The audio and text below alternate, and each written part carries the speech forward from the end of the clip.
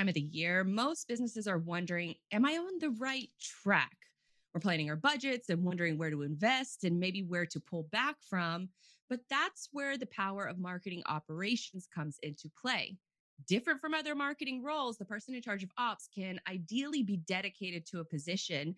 But if you're an entrepreneur, or maybe you're managing a small marketing team, it's essential to know where some of those key foundational skills that will help you invest in marketing and where it makes sense or where it makes the most sense for you. Welcome into another episode of Cyberly. I'm your host, Blythe Brumley, but on this show, we cover the attention economy, B2B marketing, and how it all ties into the world of logistics. And in today's show, we are going to be talking about how marketing operations can save you time and money. We're talking to Phoebe Noche. She is the director of marketing over at Freight Friend, and she's telling us about her content marketing strategy. She was a former journalist. Now she has turned into the world of marketing. So I always think that that's an interesting parallel. And then Facebook is changing their name. And is it being driven by the metaverse? What's the metaverse and how is it going to be affecting businesses and our daily lives? We're going to cover all that in today's show. But let's go ahead and dive into the first topic, talking about the important role of marketing operations. And there was an article that sort of made the rounds on Twitter and LinkedIn that caused a little bit of a stir, especially on marketing Twitter, if that's kind of a thing. It kind of is a thing. But the article is titled, What If Performance Advertising is Just an Analytics Scam? Now, a bit of a background. This author is Rand Fishkin, who, if you've been in the marketing world, you probably know who he is. He was the co-founder over at Moz. He left, and now he's the founder over at SparkToro, an audience research tool. We actually had his marketing architect, Amanda Natividad, on a recent episode, and she was telling us how to conduct that audience research using the SparkToro tool. So he kind of has an idea of what he's talking about when he says, what if performance advertising is just an analytics scam? His argument is that advertising to folks who have already showed intent to buy is a waste of time and a waste of money. For example, some of the bigger companies that he talks about in this article that have turned their advertising off and saw no noticeable difference as far as the sales lift or any adverse effects from turning their advertising off. Airbnb cut $542 million in 2020 from their performance advertising spend and saw no measurable fall off in attributable sales. I probably just butchered that word, but they couldn't attribute performance-based marketing to sales. And performance-based advertising is essentially like pay-per-click, social media advertising, basically anything that you pay for on a digital environment, that's considered performance advertising. But let me repeat that statement. Airbnb cut $542 million from their advertising spend budget, and they saw no measurable drop off. So Rand says he continues on in the article that the hard lesson pretty much learned in this is that if you're advertising to those already primed to buy, then you'll see a phenomenal return on your advertising investment without any sales lift. So what does that say? It says that it's estimated, he also estimates that somewhere between 60 to 99% of the people exposed to those ads would have purchased anyways. So plainly saying, if you're doing a good job with your marketing and you're already sending out educational messages, you're hosting educational webinars, you're really putting the message out there of what problems that your company solves, then performance advertising is taking all the credit for the stuff that you've been doing that's been working really, really well. So when folks are ready to buy, they're simply Googling your business. And if you have some of this performance advertising already set up, then what the person is doing is they're clicking the first result in the search results. And 9 times out of 10, that's an advertisement if you have ads running. So they just saw the ad and that's what pushed them on the purchasing decision. Well, it didn't necessarily, I guess this argument is that it didn't necessarily push them on this into a purchase decision. They were already going to purchase. It was just part of that process for them getting to your company website in order to purchase your service or your product. But it brings me back to the original topic is how would you know this if you weren't actually measuring the results, or if you just had $542 million like Airbnb and you decided to cut that advertising off and you didn't notice any change? How would you know that what is causing this and what is the ripple effect from causing that or turning off that advertising? Well, that's where the important role of marketing operations comes into play, because as a marketing ops person, you know what's driving revenue and you can experiment in marketing, but you have a business case for making that experimentation. So, say a good experiment that you can think of is I'm going to do a 12 episode podcast series and I'm going to see how it goes. I'm going to interview my subject matter experts and then I'm going to run that episode and release an episode every week. And that is going to be our experiment. You are using your subject matter experts to provide educational material that you can then send out to your awareness channels on LinkedIn, on Twitter, on a variety of different social media platforms. So you're educating your audience, but you have a business case for those experiments. And so that's really where marketing ops comes into play, because I'm sure most of us have been in a situation where you're trying to decide if you want to purchase a new software, if you want to, have different places that where you haven't exactly figured out your processes yet, but you're trying to make a purchase decision when you haven't figured out your processes yet. Or maybe someone in sales has said, hey, I'm going to go out and we need Salesforce, but you don't exactly know how Salesforce is going to fit into your current processes. So you have folks that are making purchases and when you don't have your defined processes formed yet. And so that results in a lot of advertising spend and you have a lot of software and you're not exactly sure what to do with it. So marketing ops really helps hone in on those decision makers and from each department, from accounting, from the executive level, from sales. So marketing ops is the brains behind of why you're making that purchase and how it fits into your processes. And so that leads to the next question of how do you know if you're on the right track? And this is where marketing ops or marketing operations, this is where their superpower sort of reigns supreme, because in the next place that you really want to take a look at to know if you're on the right track is checking out what your sales process looks like. Are you doing cold outbound? Are folks submitting RFQs to your website? Are they asking for a demo? Where is this happening? Is it happening on your website or is it happening through a social channel? Are they calling a phone number? How are those inbound sales calls getting routed? Are they just going to a general 1-800 number? Or are they going to a dedicated sales rep that's going to be able to answer those questions coming from wherever that phone number is placed? How are those leads being tracked and assigned? Do you have a CRM? Do you know which leads you should be talking to and which ones you can kind of say thanks, but no thanks? Make sure that online process of someone contacting you is established first before any marketing campaign is started. Now, speaking of online presence, if you're looking at the graphic on the screen, you can kind of see what's called the iceberg effect. What you see in marketing are the leads, the emails, the reports. But what you don't see is everything. It's the rest of that iceberg that's underneath the water that you don't necessarily see, that's making all of these different adjustments in order for those other things to happen. So complex data and analytics management, lead qualification, funnel tracking, technology implementations, integrations, things like that. Even GDPR, opt-in, privacy management, ABM strategy, campaign execution. Those are all the things at the bottom of the iceberg that affect your leads, your email sends, and your reports. And so when you're talking about your online presence, you need to make sure that you're establishing that flow first on the channels that you own and the channels that you rent. But it's also, where are you showing up in search results? If you Google your company name, what are the first handful of results that are showing up? What about the images, the videos? You really want to think of this from an audit perspective, where you want to audit your brand to know where you should start. And if you're on the right track, you really want to audit your brand from the customer lens. If you were to go and Google your company in private browser mode, then you would get the legitimate results of what a brand new customer would see and how they would potentially interact with your brand. So, do you have a Google My Business page set up? We've covered that in a previous episode, where that's essentially the prime real estate on the Google search results. Google My Business is free, and you all you have to do is just claim your location. I think I linked to it in the show notes in case you want to check out that previous episode, but it's pretty much a gold mine for that top real estate spot.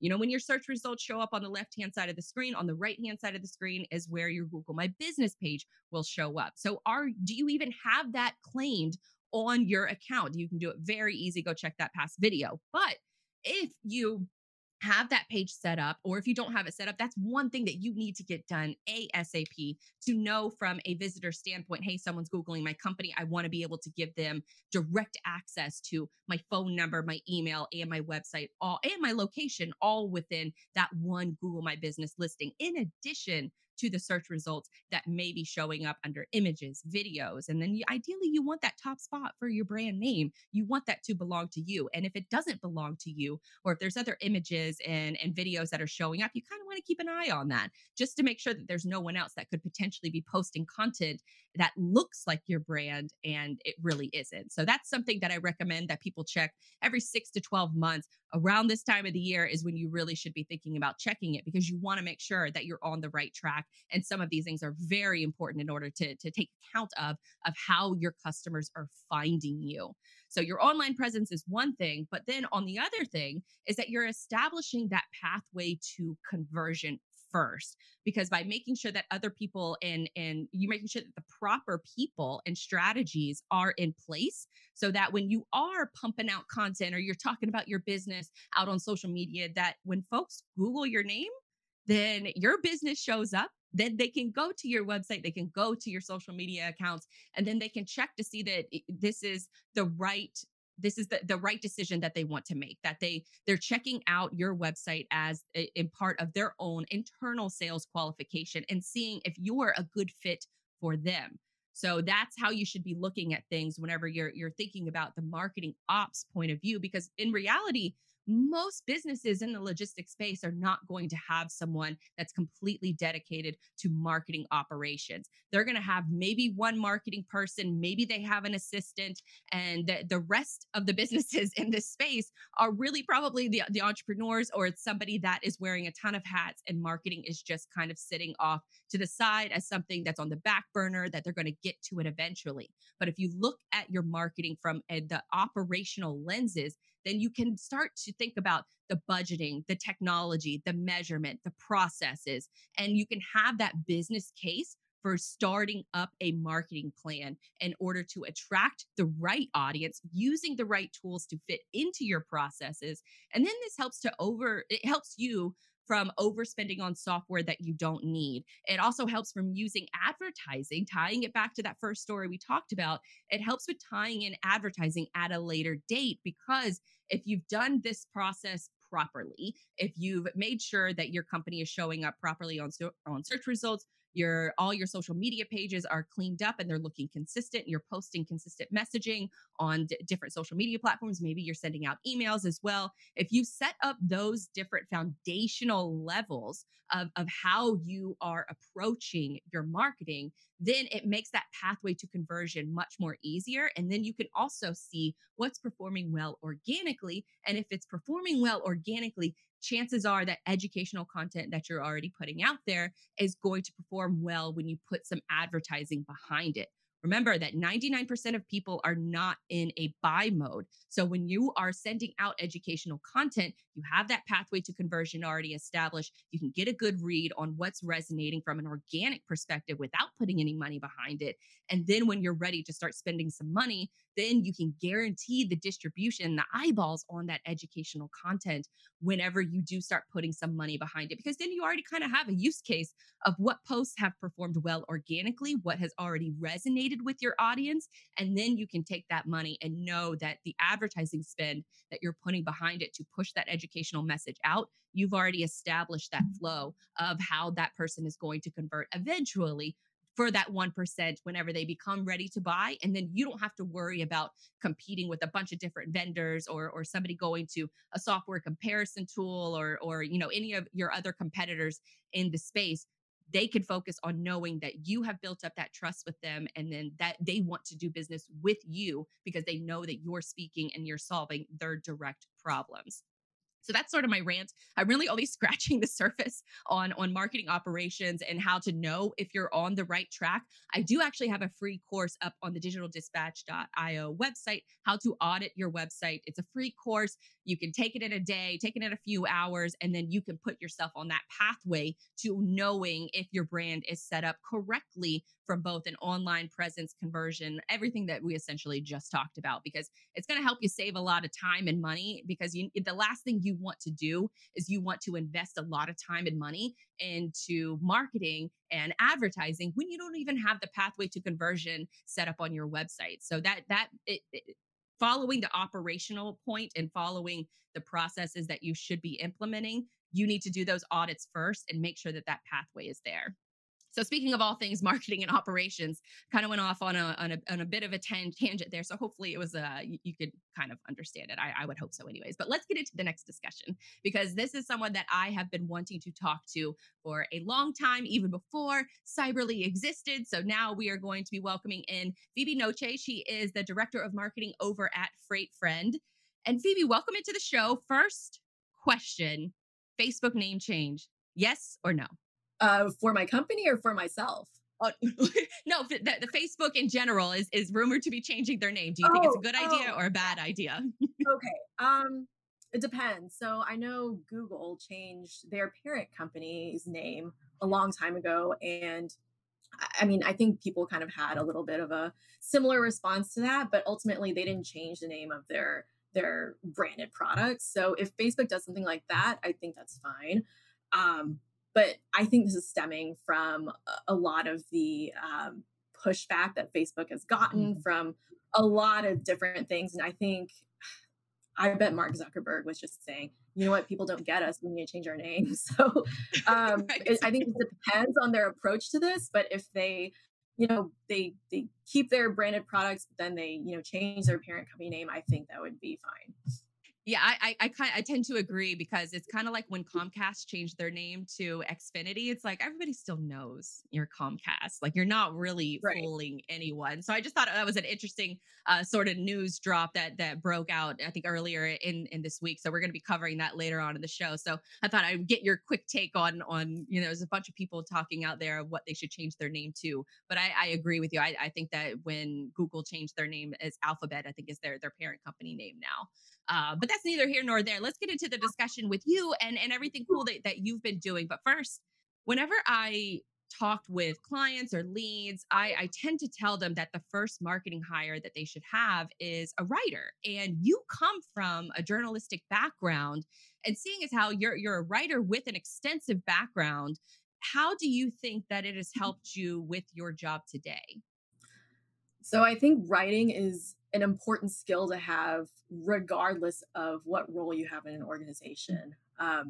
It helps you better communicate. If you're a salesperson, for example, it helps you better communicate, what it is you actually do and why your product is so great. I think having those sort of like writing instincts, that's just a skill that is often overlooked.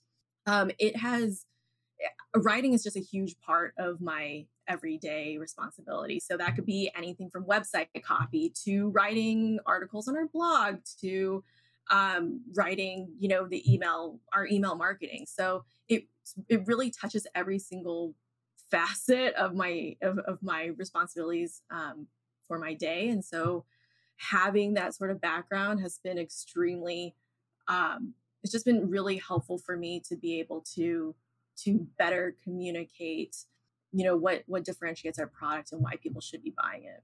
Yeah, definitely, because then you don't have to have those instances where you're sending it off to a writer and you just hope that they do a good job, and that's very difficult to find a good writer. So to start off with being a good writer, I think just helps so much more of just the entire company, like you said, emails to website copy to everything. So you're the director of marketing over at Freight Friend, but before you joined Freight Friend, give us a little bit of a background of your career and how you found yourself working in freight. Sure. So it was not expected at all. My original background, like you mentioned, was in journalism. I was a food editor for about 4 years for Cooking Light magazine, which was a Time Inc. brand at the time. And I actually left that to go get my MBA in marketing. And since then, I've worked at startups, I've done marketing consulting. And I actually was recruited out of my consulting gig to run marketing for Freight Friend. And one of the reasons why I joined was it's kind of funny. A startup that I worked at 2 jobs ago, a company moved into our same building, and that company was called ShipBob. I don't know if you know about them, but Yeah. they do fulfillment. They're kind of a little bit of a unicorn in the industry. They raised a very large Series E that coincidentally my friend's husband worked for the VC that raised that round, and so just that kind of there was a little light bulb that went off in my head Mm. about the industry and knowing that there was a lot of investment being poured into it. And so when a recruiter kind of tapped me for this role, I knew that it was a great opportunity to get into kind of a little bit more of an old school industry that was really Mhm. seeing a transformation. Yeah, definitely. Because especially when you come from the startup world, obviously you've talked about being a writer. How do you think that that experience helped you, or did you? Was it more of a, I guess, a longer learning curve joining Freight Friend, or was it just you hit the ground running based on your experience that you had with other companies? I think having been at other companies, at other startups, it was really helpful in being able to pivot really quickly, having that sort of being able to be a little bit more nimble and agile when it comes to making decisions, and also just wearing so many different hats. That's something that I do every single day, and something that I am fortunate to have had the experience to do in the past. Um, I would say that it's not necessarily it was definitely a uphill battle to learn about this industry. I mean, if you're an outsider, you might know some basic things about supply chain. You see the trucks on the roads, you know that goods are moving back and forth. However, you don't really know the ins and outs of the industry. There's so much jargon and vocabulary and just things that just learning the lingo was really tough. But I fortunately have a really great team to work with. Our founder and CEO, he's been in the industry for almost 40 years, I think. He was one of the founders of Bag Haulers. Our director of business development, Jeff, I probably ping him millions of times per day asking questions. So sorry, Jeff. But he comes from a brokerage background. Our CCO comes from a brokerage background. So having that kind of mind share has been really helpful in kind of getting to know the industry, and also great resources like reading Freight Waves articles and things like that have been really helpful. Now, you mentioned, wearing a ton of hats whenever you first got to Freight Friend. I imagine that that's still the case because there's so many companies that are just honestly blessed if they even have one person dedicated to marketing. But you're a one woman show from what I understand. So how are you balancing I guess the role of being director of marketing and wearing all of those hats? It's really about prioritization. So when I first got here, we wanted to start basically from scratch. Um, and so for me, that was better understanding our users, how they use the product, just understanding status quo. Doing some of those interviews with people in the industry, and then being able to kind of make a game plan and say, hey, we want to redo the website as soon as we can. We Our sales team needs materials to sell, so they need sell sheets, they need the contracts and all those sorts of sales enablement tools. So that was kind of the start, and then eventually you can focus a little bit more on long-term sort of goals. And so, for example, right now you mentioned a lot about SEO previously, and that's something that I'm actually focusing on right now, and doing a lot of that through owned content. And so when you first arrived, so you really, I guess you sort of honed in on prioritizing those different immediate needs, and then I guess from reading between the lines, then you can start to kind of navigate after you develop those first, like I guess, quick needs. Then you can start to navigate what I guess a traditional marketing plan looks like. Can you walk us through of where after those immediate needs are met? Where you started focusing your efforts, was it really on the content creation, or were there other areas, maybe content experimentation with like podcast, or SEO is what you mentioned now? Is that kind of where you're focused at now, is more SEO?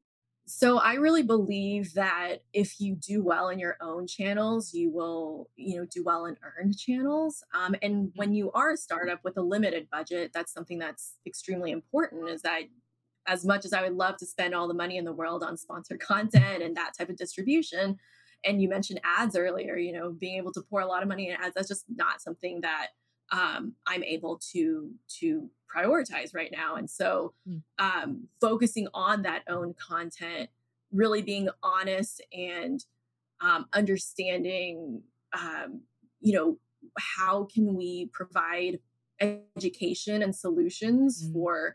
um, for our three big sets of users, which are shippers, brokers, and carriers. Um, and then ultimately, how does that tie into the larger marketing picture? So, like you mentioned, SEO, that is something that I like this week is something that I'm super focused on. And a lot of that, is just like through keyword research, through optimizing our website, and all sorts of things like that.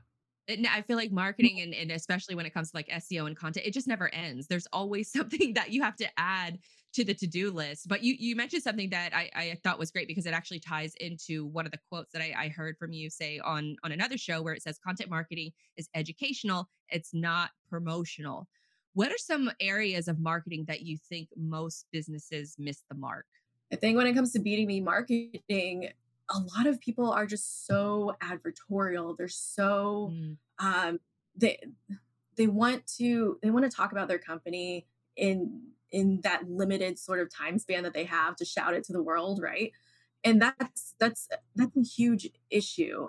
People don't want to be sold to. They just don't. mhm. Even when they want to buy your product, they don't want to be sold to. Um, and I think a lot of people, especially with content, that's where they're missing the mark.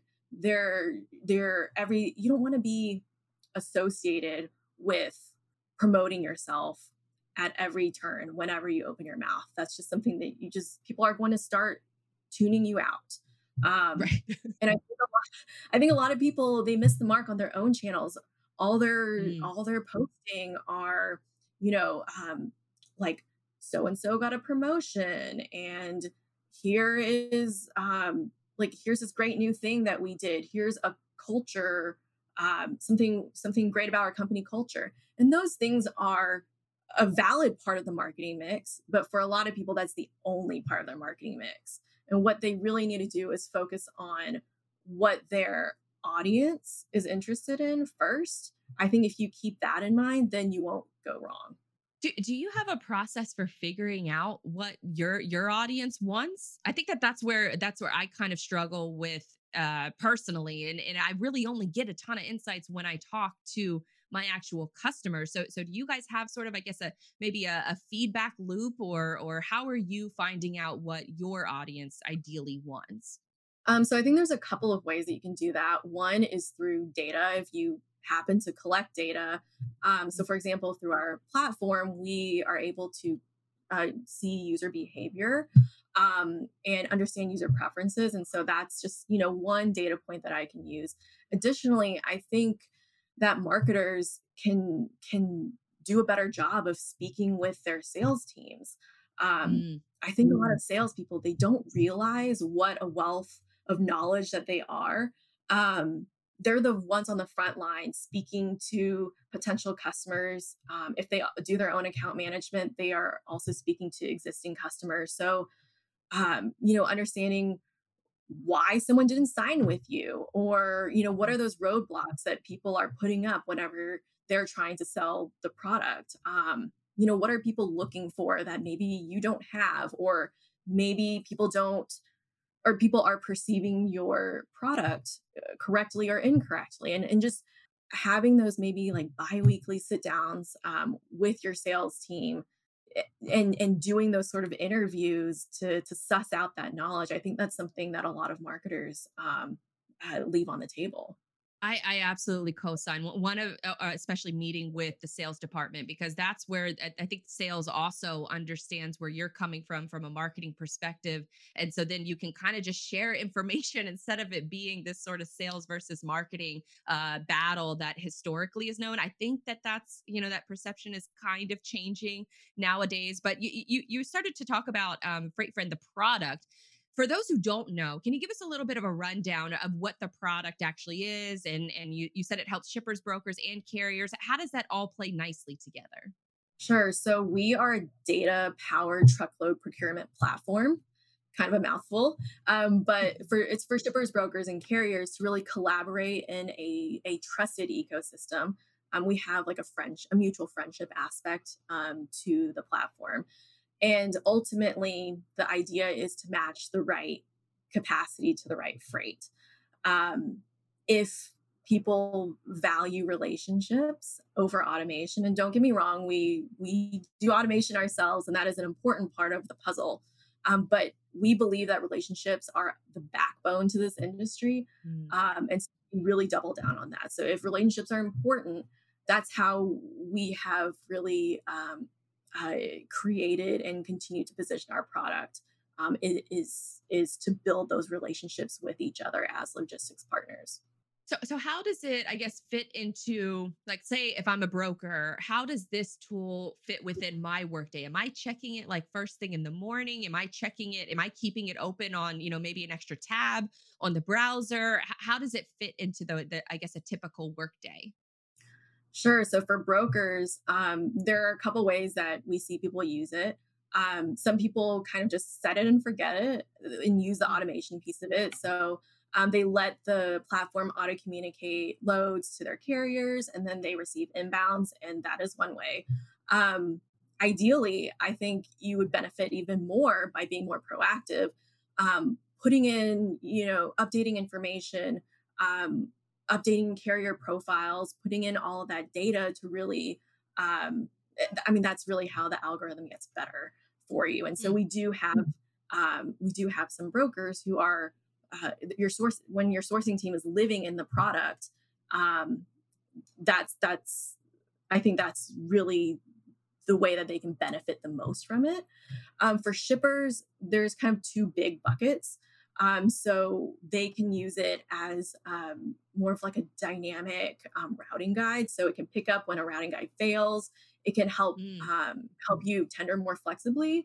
And then also we have a micro bidding function. So instead of waiting for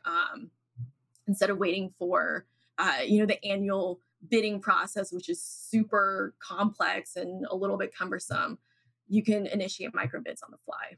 Oh, that's cool. So, and I think too that you guys have a CRM functionality to it as well. If I understand that correctly, I was going through some of the website, and I was like, oh, it's a CRM too, because I feel like CRM is just one of those things that in this industry that isn't used enough, and it isn't when they, companies do have it, they don't use it to its full advantage. So, am I right in that level of thinking that it has a CRM functionality too? Yes, we do have a CRM functionality, but it's not CRM in the sense that not like a Salesforce sort of CRM, but Hmm. a carrier relationship management tool. So you can update carrier profiles and collect that sort of knowledge base there, and other people on your team can look at it. It's something that it's really like a repository of data that is also being used to do the data matching. And does the other tool that I noticed that was kind of a standout is the Capacity Guru. Does the Capacity Guru, is that kind of the CRM too, or are they playing together? How does the Capacity Guru function? Sure. So we actually have two gurus. There's a capacity guru and freight guru, not to be Oh super wow. confusing. But the capacity guru is that dynamic routing engine that I mentioned before. It ranks and prioritizes carriers for any shipment or shipping lane. Freight guru does the same thing, but for freight. I think the easiest way for people to think about that is like the digital freight matching that people know and Mm. love already. I think the difference really for those two products is really under the hood. So it has the most sophisticated data blending that I've personally seen on the market, and that in conjunction with the machine learning aspect, it continuously learns, based on user behavior and preferences, and it just continuously updates that information, so you're never working from something that's stale. And two, with the program, because I feel like this is something that isn't done a lot in the industry, and that is or it's coming along, but integrations into other platforms, other TMSs in particular. How does Freight Friend play nicely with some of these, I guess, larger TMSs? Is it a complement to it, or is it kind of a replacement for some of the functionalities that maybe a TMS maybe a little bit weaker in? Or is it really like proprietary data that you should absolutely be using, first and foremost, like maybe start your day with it? So we see it as like a TMS booster. We Hmm. integrate with, at a minimum basis, at least, with all of the major TMSs on the market right now. Um, I mean, but it can range from, just like a live data sync all the way to book now functionality or quote functionality.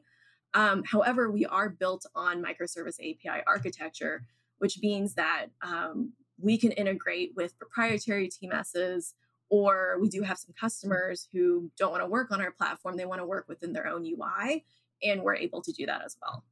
That's unreal that you can speak so eloquently on all of these like complex like tech integrations and the functionality of the platform. But then on the other side, I think you're a one woman marketing show, right? So do you have a team? What does your, I guess, sort of day to day structure look like of your workday? It varies every single day. Sometimes there's fires you have to put out, and I think it really just comes down to prioritizing and chunking out my blocks of time.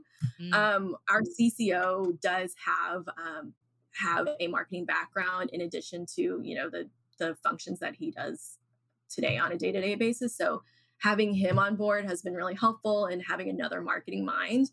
And then, as I mentioned before, I talked to our director of business development constantly through GChat, just about different things that he needs, or asking him questions about different things too. So it just varies. So one day I might be working with one of our freelancers on some articles that they're writing, and editing those. Another day I might be like scheduling social media posts, and then another day I might be working on the email newsletter, working on our website. It just really really depends, but that's kind of what makes it exciting. Now you talked about chatting with your business development, but how are you, I guess, managing that relationship between marketing and sales? Are you guys having regular meetings? Because I think that that's such a big challenge for so many other companies. How are you finding success in talking? Is it almost just like a friend relationship, like or there do you have to? I don't want to say like force it, but do you have to have those regular bi-weekly meetings that maybe is probably the right route of what you said earlier? How are you managing that relationship? So we do have two meetings every single week that are more formal. But there is a little bit of a friend aspect. And I think for me, I do like to get to know my coworkers on more of a personal level. But of course, that's not necessarily necessary. I think it's really just having that open line of communication. Having a little bit more of a flat hierarchy also helps. And ultimately, it's like it's both a give and a take, right? You have to understand their needs, and hopefully they are able to understand yours as well. um it really just comes down to having that open line of communication. Has it ever happened, not maybe not at Freight Friend, but previous marketing jobs where the sales team is just like you come up with an idea as a marketer and then you go to them and they're like, no, that stinks. Has that ever happened to you? Because it's happened to me a few times. Oh, absolutely. There was another startup that I worked at where it was truly the sales team was pitted against everyone else. At one point, they were even selling things that were off book and just expecting the everyone else to execute, which made it pretty rough in terms of rapport. Um, and so I think what kind of helped solve that a little bit was creating more formalized processes, making Mm. sure people were on the right page with messaging. Um, and then we did have to come down to a weekly meeting, just to even update each other on what we were doing, to make sure that we were all on the same page and working together in concert versus against each other. Yeah, there's nothing like a rogue employee like going to Zoom Info and buying an email list and then choosing to send everybody a mass cold email. There's a that's infuriating. It may or may not have happened in a previous life for me. Now there was there was another article that I really liked that you wrote, and it says how to create content for boring industries. And one of your points was storytelling. How do you approach storytelling in a quote unquote boring industry?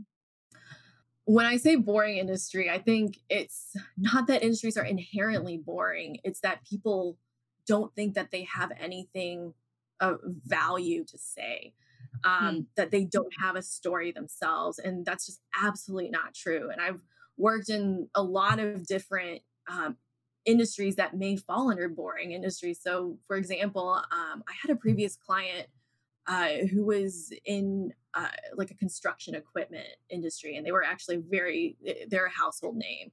Um, they they were trying to fall into that trap of just putting out like promotional advertorial sort of content. And I think what it is, you just have to dig in and say, hey, what are you working on? Let's talk to, your innovation team and say, what are you seeing as are trends in the industry, and what are the things that you guys are working on next? Mm. Or talking to a leader in the company who has been in that industry for a long time, and listening to their war stories, just letting people talk about their experiences. You can really suss out some really interesting threads to go down on. Um, talking with the sales team, as I mentioned before, digging into your data. There might be things that you uncover that you didn't realize could be a really great infographic, or a really great blog post that you could expound on. There are just a lot of different um, ways to look for a story. I just think people aren't digging deep enough. Yeah, because I think that most people they'll say like, "Oh, storytelling is so important," and yes, we know it's important, but I think a lot of businesses are wondering where to even get started. So you listed off, a bunch of different recommendations in order to get started with your own storytelling, and in order to find those pain points that you can speak to them. Now, when it comes to first timers in the logistics space, I think that there are a lot of companies that are afraid to jump into content marketing. Do you think that starting with the sales team is a good approach to get started with content marketing, or maybe is there another low hanging fruit opportunity that you think that they should be taking advantage of? I mean, that's definitely one way that you could do it. I think people just need to ask themselves what is interesting to them. Mm. I think people are so afraid to even approach it that they kind of hit this roadblock and don't even get started. Um, just get started. I think that will kind of start the flow, and especially start the flow ideas, and also position your team to start thinking about things um, from a content marketing perspective. And that could even be, someone, goes visits a client and ends up just taking a photo of something cool that they're doing, at like on site. That one picture is technically a piece of content, right? Like that's just one approach. So I think people just need to get started. They need to think about what is important to them, because chances are it's probably important to some other people. And then just also looking at what are some of the trends in the industry. um, what are the things that other people are talking about frequently, and how can you kind of put that, put a personal spin on it, put your own lens on it. And really, those are just like some really basic easy ways to get going.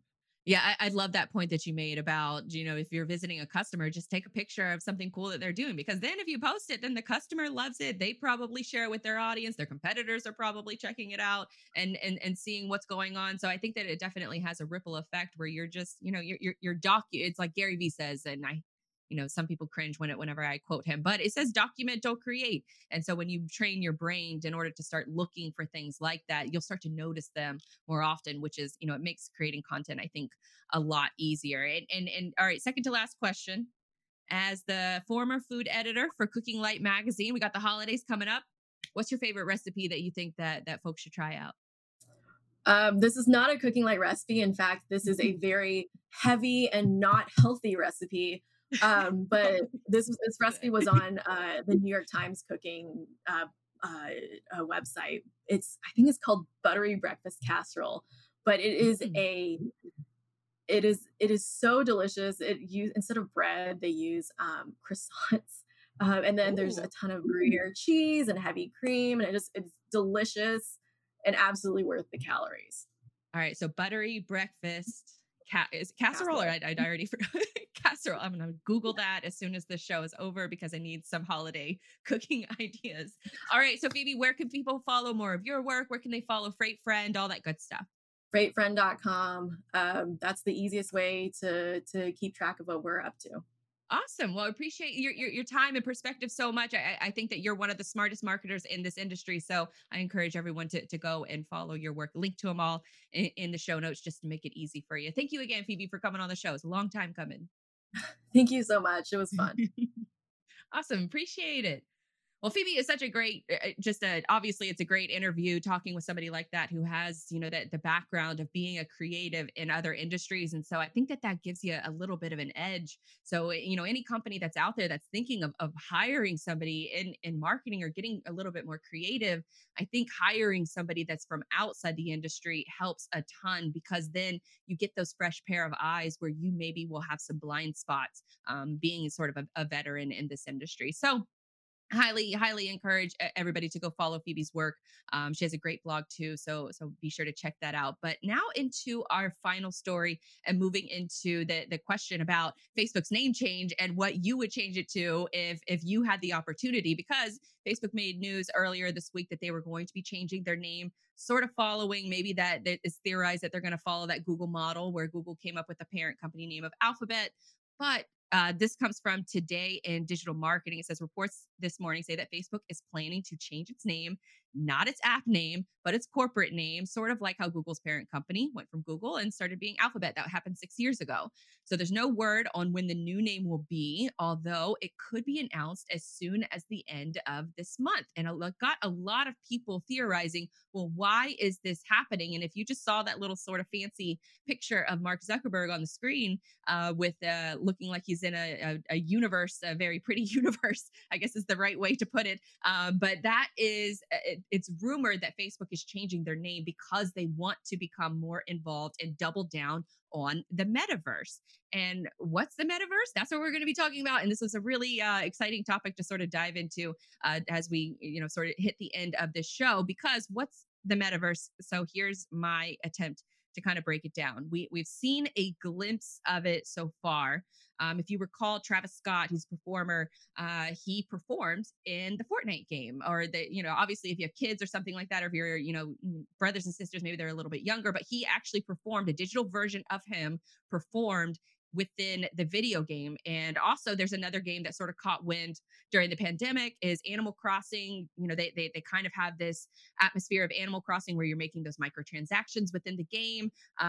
You're also communicating with other friends. You're doing little meetups. People are helping each other with their little garden. I think that's how Animal Crossing works. I have a few friends that play it, so that's the gist that they gave me. But these games, Fortnite, Animal Crossing, currently they're more siloed into their own universe. What the metaverse is trying to be is a whole open source universe where you have different, quote unquote, planets and different infrastructures and different siloed experiences. So you could have, Animal Crossing within one part of the metaverse. You could have Fortnite in another part of the metaverse, but that is it.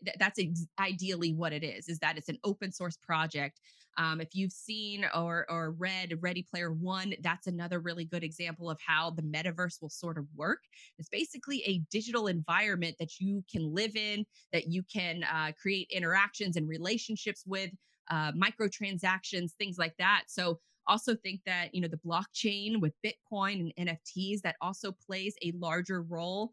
People are using Bitcoin in order to buy NFTs. And one great example that I heard, because NFTs is still a little it's a little fuzzy for me to understand, but from the way I understand it is that you're buying one of a kind digital pieces of art, and that could be music, it could be digital art, it could be in a traditional art in a traditional sense, but it could be a slew of a few different things. But one great example is that this one guy that I follow, that he has a digital home in his metaverse, and he buys digital art. He buys NFTs and he hangs this digital art inside of his digital house. And so when he has people that come over to his digital house, maybe real life friends or maybe just virtual friends, they will be able to walk into his house and see the NFTs hanging up on the wall. It sounds crazy, but there's a lot of money going back and forth with NFTs right now. And that is one larger explanation of how NFTs could be used in a larger metaverse. So what does this mean for our everyday lives?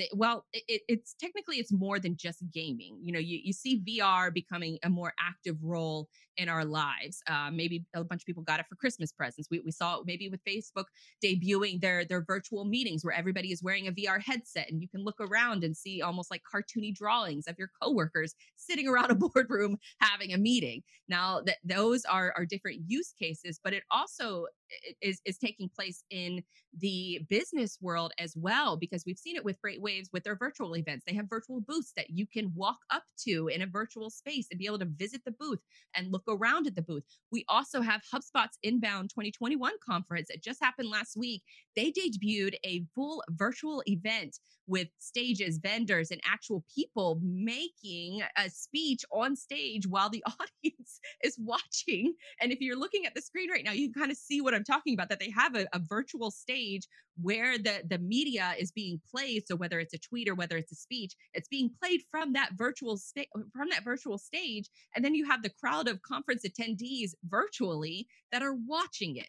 So there's a couple use cases there, but then also I want to point out that Microsoft is making a case for building a digital twin into our physical world, and they talk about making this digital twin as it acts and syncs together. So if you Google, if you go to YouTube and you find this video, it's Microsoft's Metaverse, and what they show off is basically like a 2.5 minute long commercial. And they're showing how, from a virtual perspective, you could be looking at IT infrastructure. You could be watching a demonstration, or someone could be teaching you how to change something in a virtual environment so that it then, the digital twin environment, so that it then affects the real life building. Or you can have a situation where a drone is flying over a solar field and looking for the panels that need to be cleaned.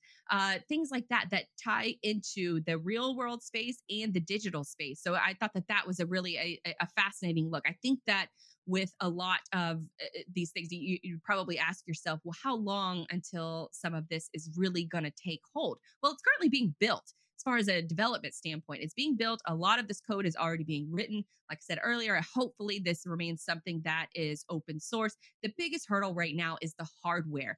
Not that many people have a virtual headset, and that type of hardware is going to be advanced in the future.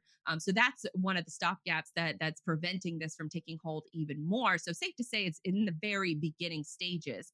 But it also makes Facebook diving into this drama, or into this genre, a little nerve wracking, because if you look at their history, and it's a kind of a shady history, especially from a global perspective, how they've kind of they've really been responsible for the communication platform for the downfall of governments, Philippines, the Arab Spring, even to some extent here in the US, where, a lot of their propaganda isn't being checked properly on their own platform. So Facebook diving into the metaverse, building their own digital universe, I don't know, it feels a little creepy to me. And it feels like something that I wouldn't necessarily want to encourage a company like Facebook to do. But I do think that the larger scope of it, of a metaverse environment, could have really great implications, especially from the business world. Imagine a conference that you really want to go to, but maybe you don't have the funds. You could attend virtually and still get all of the networking benefits of going to that conference and being able to hang out and have a drink by the bar with some of the other people that are there in real life. I think that that has a good use case for it. Also, people with disabilities. If you think about the folks who can't travel, how they would be able to put on a VR headset and be able to travel to all of these far away places, maybe climb a mountain in a virtual atmosphere. I think that that is where we can find a lot of the gold mines when it comes to the metaverse. And it's still in its very early stages. It's obviously still being built, but a couple of those moments, I mean, you think of Minority Report with Tom Cruise, that movie came out forever ago, but that is more likely in things like that. Those different siloed universes are all being applicable to a larger metaverse. So I think that it's quite fascinating to sort of watch this newer technology take hold. But I think that as long as we don't let the bigger companies try to control it all, then have it be open source and have it be something that can be good, and also be able to deal with the potential downfall. So hopefully you enjoyed that chat. We talked earlier in the show about the importance of marketing operations. Phoebe was great to talk to as well, and then also ending it off with the metaverse chat and Facebook changing their name to God knows what. We should find that out maybe next week, as early as next week. But thank you everyone for tuning into the show. If you missed any part of this episode, you can catch the replay up on FreightWaves TV. Also by searching Cyberly in any of your podcast player of choice. You can find more of my work. I'm Blythe Brumleve over at digitaldispatch.io. All of my social channels are there as well. We'll be right back here next week, Thursday, 2 p.m. Eastern Standard Time, right here on FreightWaves TV. So I will see you all real soon.